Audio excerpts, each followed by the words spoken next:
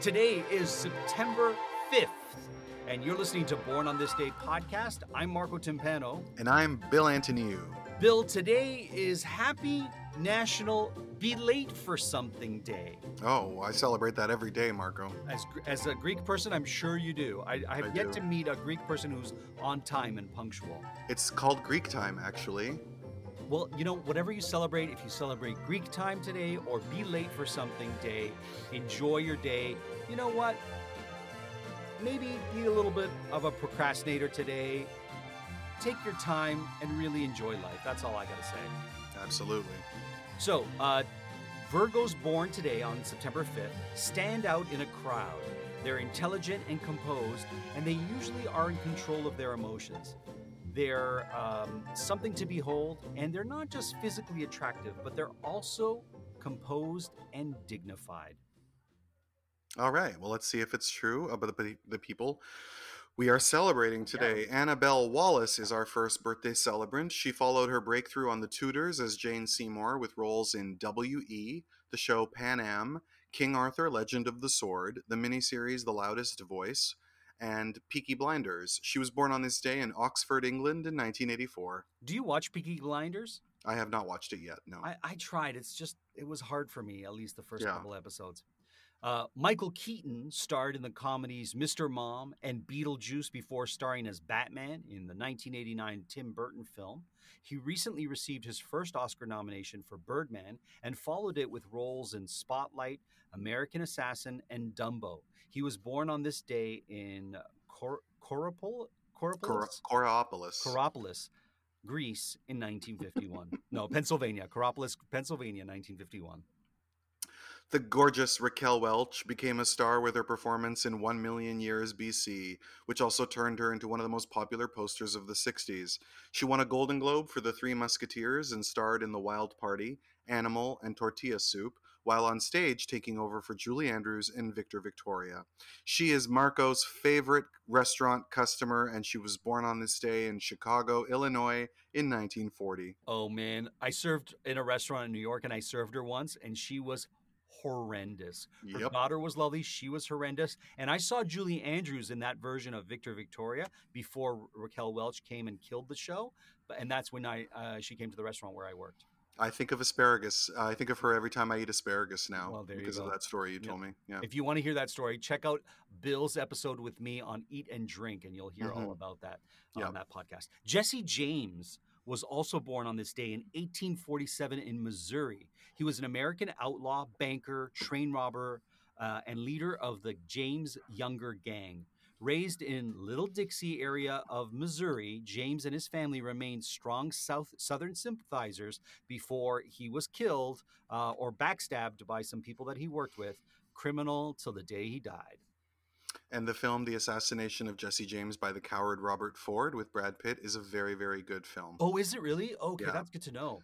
Yeah, because it's about the fact that this image we have of this like cool outlaw was actually something of a psychopath, and that America's idea of itself as this place where violence is strength and glory is actually an illness in the country's psyche. Oh man, okay, you just convinced me. I want to watch it now. Yeah. Rose McGowan's performance in the underground cult hit The Doom Generation led to roles in the studio hits Scream, Jawbreaker, The Black Dahlia, and Planet Terror.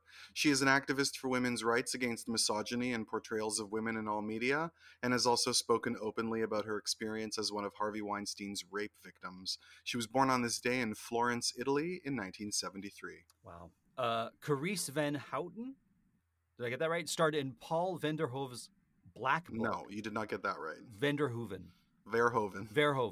In Paul Verhoeven's Black Book, later appearing in films Black Death, The Fifth Estate, and played Leni Riefenstahl in the film Race. She's best known as Melisandre on Game of Thrones. Oh, she was so great in that, and was born on this day in the Netherlands in 1976. Leiderdorp, Netherlands. That's right.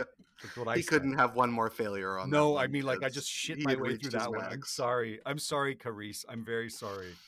Werner Herzog is one of Germany's most prolific directors, winning critical acclaim in the 70s for the films Aguirre, The Wrath of God, The Enigma of Caspar Hauser, and Heart of Glass. More recently, he has made a series of very popular documentaries, including Cave of Forgotten Dreams, Into the Abyss, and Encounters at the End of the World, for which he was nominated for an Oscar. He was born on this day in Munich in 1942. Paddy Considine starred in 24-Hour Party People, In America, and Cinderella Man, plus directed the drama Tyrannosaurus, starring Olivia Colman. I just gotta say, Olivia Colman is amazing. She is amazing. She's just so amazing. She is, but the movie's called Tyrannosaur. I would watch Tyrannosaur or Tyrannosaurus, whatever the hell she's in. Is it? Yeah. Is it a sci-fi film? No, not at all. It's actually a really hard-hitting drama. Okay. And you'll understand the title if you see it. Okay. Yeah. Then I will, for sure. Recently, he was on Peaky Blinders. Once again, I have not seen that show. And The Outsider. It was born on this day in Staffordshire, England in 1973.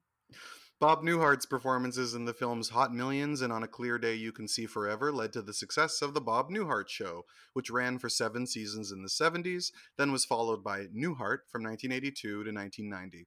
More recently, he appeared on episodes of The Big Bang Theory, for which he won an Emmy Award, and the films Elf and Horrible Bosses. He was born on this day in Oak Park, Illinois in 1929.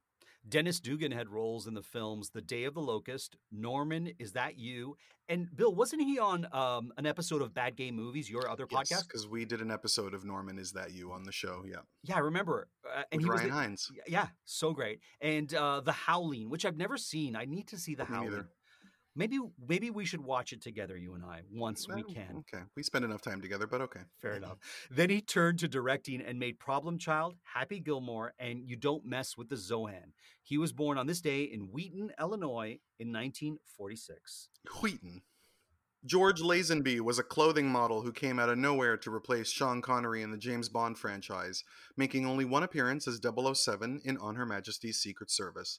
He didn't like the experience enough to continue, but he did continue to act, appearing on an episode of Alfred Hitchcock Presents, Baywatch, and General Hospital. He was born on this day in Queanbeyan, Australia in 1939. Marco, what is unique about James Bond in On Her Majesty's Secret Service? It's the only one that featured that actor for that one episode, right. And it's the one where we know that James Bond was married because his wife died. It's the only one where he gets married. Where he gets married. Yeah. Thank you. Yeah, those are the only two things I can think of.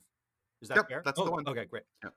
Farouk Bulsara changed his name to, any guesses?